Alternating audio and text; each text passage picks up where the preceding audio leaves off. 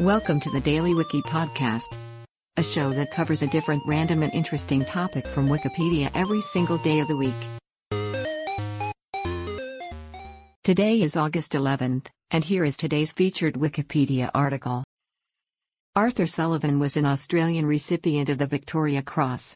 Born in South Australia, Sullivan enlisted in the Australian Imperial Force during World War I. Sent to the United Kingdom, he completed training after the armistice came into effect. Wanting to see active service, he sought his discharge and enlisted in the British Army with the North Russia Relief Force, part of the Allied intervention in the Russian Civil War. In the early morning of August 11, 1919, he was a member of a rear guard withdrawing across the Shika River in North Russia. As his platoon crossed the river on a one-plank bridge, it came under intense fire from Bolshevik troops, and 4 men fell into the river.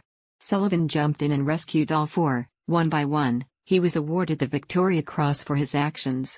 He was part of the Australian coronation contingent in London for the coronation of King George VI in 1937 when he died of head injuries received in a fall. Today's featured article is provided by Wikipedia. You can find a link to the article in the show notes. Help support the podcast by rating us on your favorite podcatcher, or support the show on Patreon by visiting bit.ly/thedailywiki. Thanks, and tune in tomorrow for an all-new episode of the Daily Wiki.